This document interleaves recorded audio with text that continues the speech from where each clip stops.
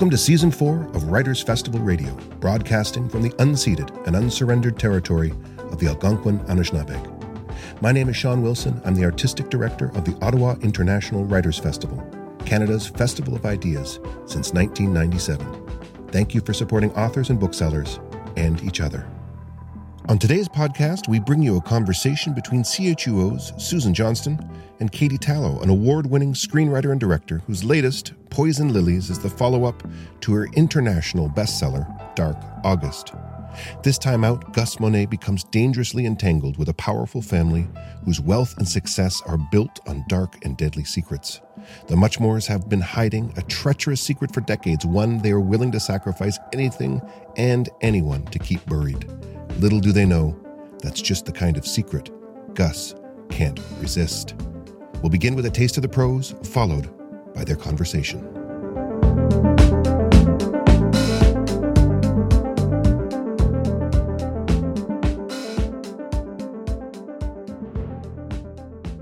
This is a passage at the very beginning of the book. There's a prologue, and I'm going to read a little bit at the end of the prologue. My main character has found herself in a bit of a conundrum, and this is sort of the setup to the present day. She touches her knuckles gently. Dried blood is crusted over swollen cuts. Then she remembers, pounding, sobbing, screaming, raging for hours at the door. The bloody door that would not budge, the bloody door with no handle on the inside, the solid door, the locked door. At some point, she gave up, exhausted. She sat still and listened for anything, but the silence was almost worse than the screaming. The whole world seemed to have packed up and left. No voices echoed from hallways, no footsteps tapped across hardwood floors, no car horns beeped from Bank Street. No trees rustled in the park, no birds, no dogs, no children laughing. But wait, there it is again. Did you hear that, stomach? Gus hears the faintest sound. She holds her breath, presses her ear close to the wall. Yes, there. A dull plunking in a tempo of threes. Drip, drip, drip.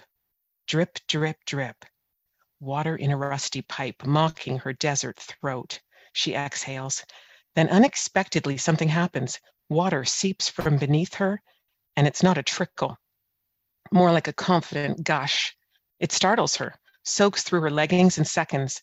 Gus sits motionless as warm liquid circles her and reality dawns in the deep darkness. She braces for what she knows is next. Gus takes another shuddering breath and places both hands on her swollen belly. The baby is coming.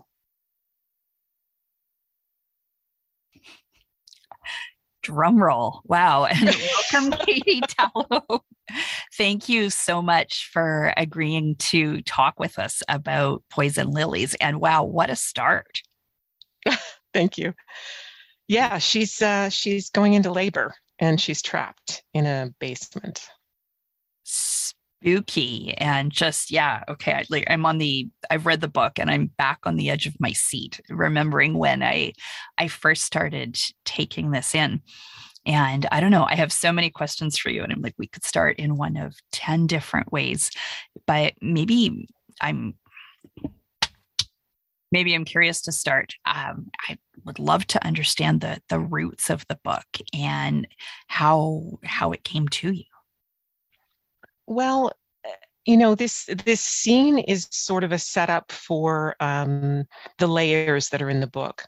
This is her present moment. She's in this place of peril, and because she's in pain, she tries to escape it by going back into the past.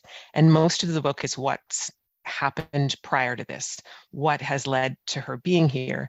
And it's her way of figuring out, okay, who did this to me, but also of escaping the pain of being in labor. Something I remember quite well. And for sure. I also I suffer from migraines, and so escaping your pain is something that's really something I'm well practiced at, let's say. But that doesn't really answer your question. The idea for the entire novel was sort of twofold. It is a sequel to Dark August, which featured the same characters, Gus and Levi, her dog. And in that first book, which was my debut, my publishing debut, that book was almost like her backstory. After I'd written it, I realized, well, this is where she comes from. This is the roots of her. It's a story where she investigates her mother's death, and it's kind of flashbacks to her childhood, and it felt very much like her backstory. And in deciding to write another book, I missed her, and I missed Levi, and I missed these characters, and thought, well, I can do more with them. And she also, because it felt like her backstory, I felt like there was more to tell. I wanted to give her a chance to come into her own as an amateur sleuth. And then I came across, my ideas usually come from some article or some image or something. And I read this article about an apartment in Paris that had been abandoned by the owner in the 1940s. And no one had stepped foot in this apartment for 70 years or something. And it was perfectly preserved. She had just walked out with a suitcase and moved to the south of France.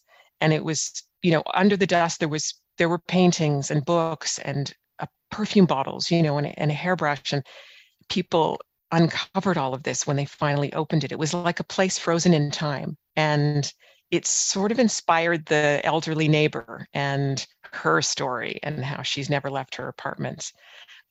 In my book, Poison Lilies, she hasn't left her apartment in decades. So that was the beginning of it. Maybe this is the moment where I start to ask you about writing Ottawa. And because one of the things that got me really excited about this book is some actual places are featured. And I've had great fun actually having read the book now, going for a walk around the neighborhood where they are. When you thought about situating it, how did you go about that? Well, I have to say, it never strikes me to set my stories anywhere else. I don't know why, but I think it's because, like you, I will walk these places. I know these places. I used to live in the Glebe when I went to Carleton University in my 20s. And I know the old neighborhood. My mom lived on Regent Street, and I lived on Howick at one point and on 3rd Avenue at one point. And so I know it really well. And I feel like to me, setting is really important in a novel, and the sense of place and real places sprinkled in is just fun for me. And places I know, but I think it's more that I feel I can really conjure the atmosphere and conjure the sights and sounds and how the light is in the trees or things like that, the sense of the flavor of a place, if I know it well. And I love to walk. And the dog in the novel is inspired by my real dog. And we used to go traipsing around my golden, who's no longer with us, unfortunately, but he's living on in these novels because it is his personality. But we used to walk. Dark August is set around where I live, near Island Park and West Wellington. And so if I was stuck in a plot moment or needed some more inspiration, I would just go walking. And that always sort of helped unfold things for me plot-wise, but also gave me images. And, I've just sprinkled favorite places. And we have a beautiful city, rich with sights and history. And so it's not difficult to, throw in Aberdeen Pavilion and the Arboretum, which I love, which is where I get a lot of my work done in my head as I walk that park. That's amazing. I hope I'm not spoiling too much here, but when I think about Ambassador Court as the setting, I have to admit, after I read the book, I went and walked around and was trying to figure out in my mind, okay, whose apartment would that have been? And whose apartment was on which floor and faced which way? And where in the park did different things happen? I think my dog has never felt that indulged in terms of extra amounts of time in the park while I was trying to scope it out. Nice. Yeah. Well, it's funny because the Ambassador Court has always been a building I've walked past and seen and loved that it hung on the edge of almost like a cliff by the park, and but I have fictionalized it all, because I haven't ever stepped foot inside the building. And I've seen pictures of apartments that might have been for sale or rent, and perused those. I've looked at articles about some of the history of the building, and where I've got some nice tidbits actually is in comments where somebody who knew someone long ago who lived in the building mentioned something about the dumbwaiters and the milk doors by the old milk doors and things like that I wouldn't have known about. But I have rearranged things. There is probably no sub-basement, and there is no pond in Patterson Creek Park. In fact, it's called Central Park, I believe, the park right beside Patterson Creek Park. But I call the whole thing Patterson Creek Park because it suits my mystery. And, the bay windows, looking out the bay windows at the icy pond below really worked for my characters and my story. Yeah. And it really isn't the Ambassador Court in the end. It's my own imaginings of what it could be.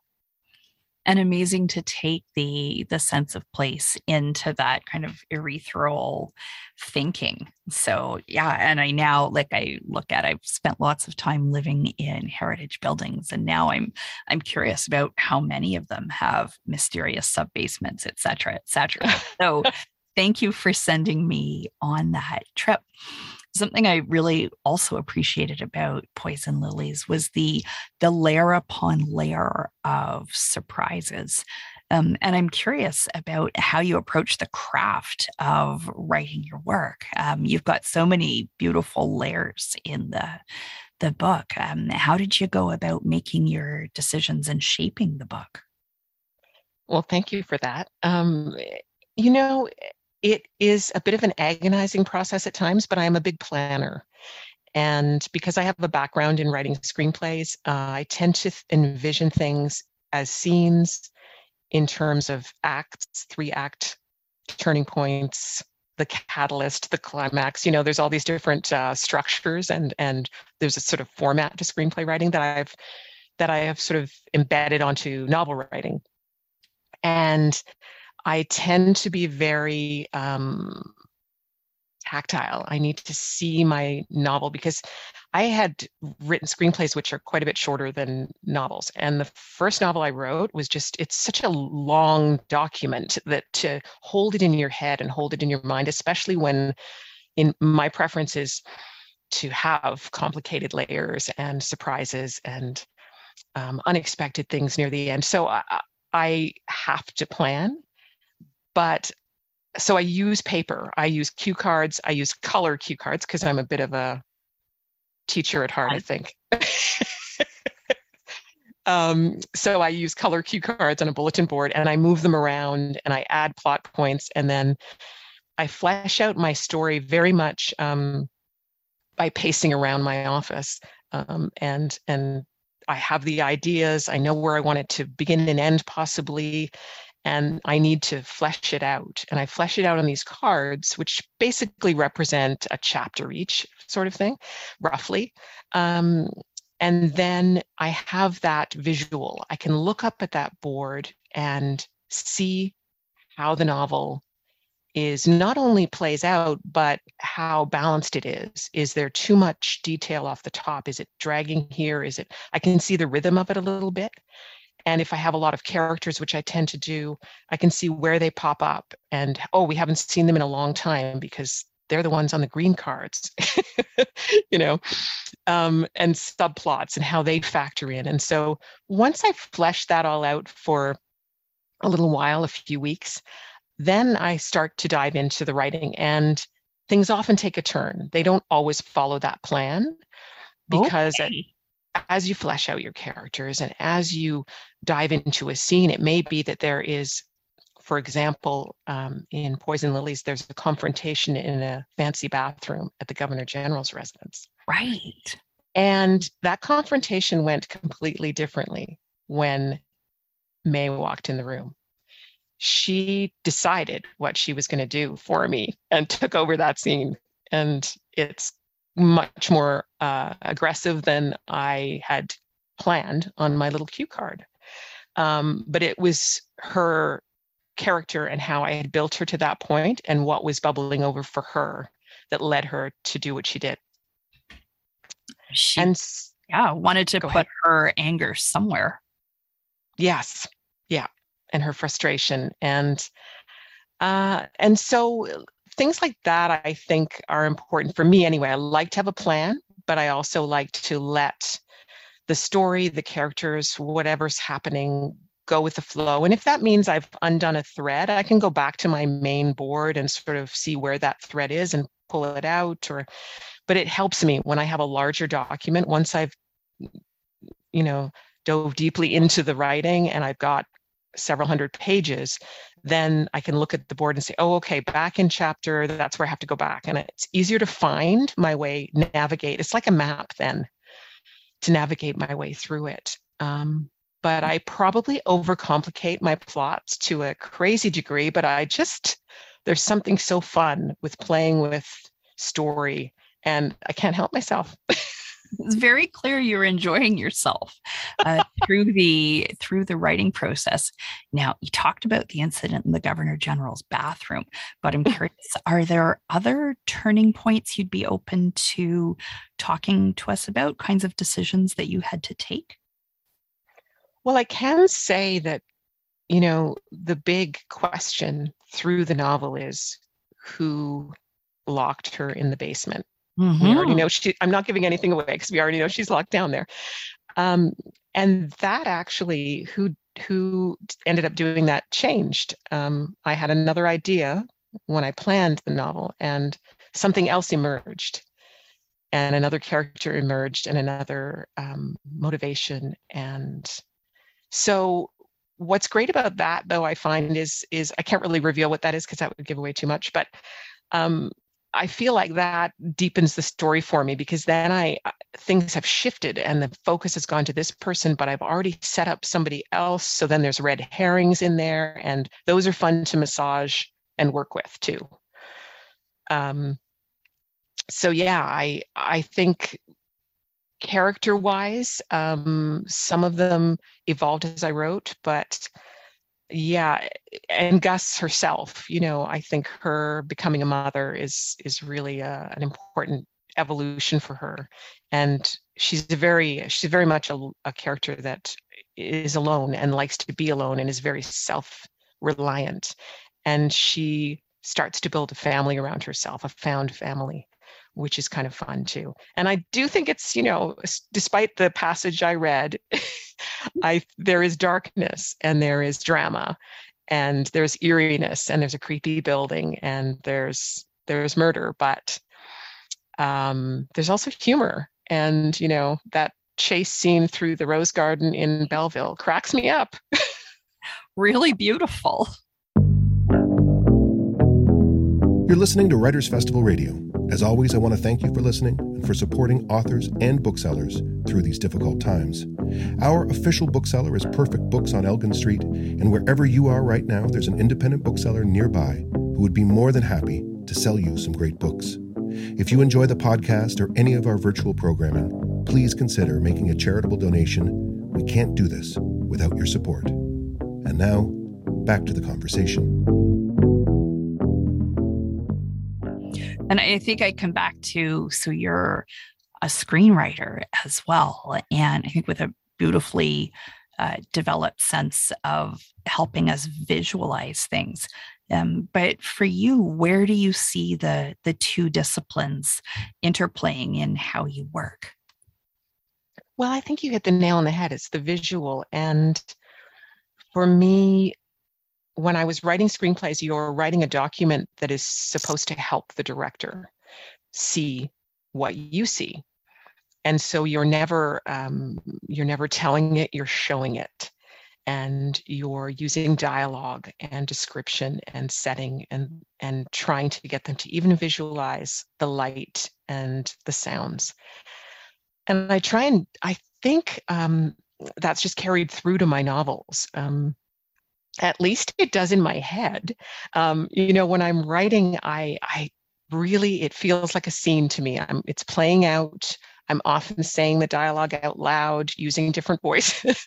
I think my family thinks I'm a little nutty, but when I'm writing, but it's definitely the two come together, I think, in a nice way.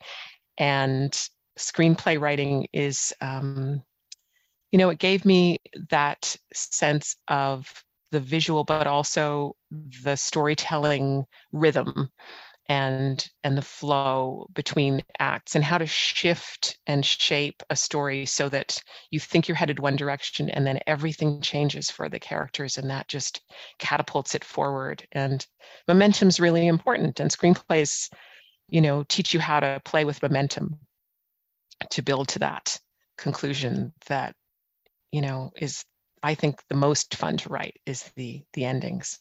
The beginnings, not so much. How did you know when you were ready to share the work with the world? Good question.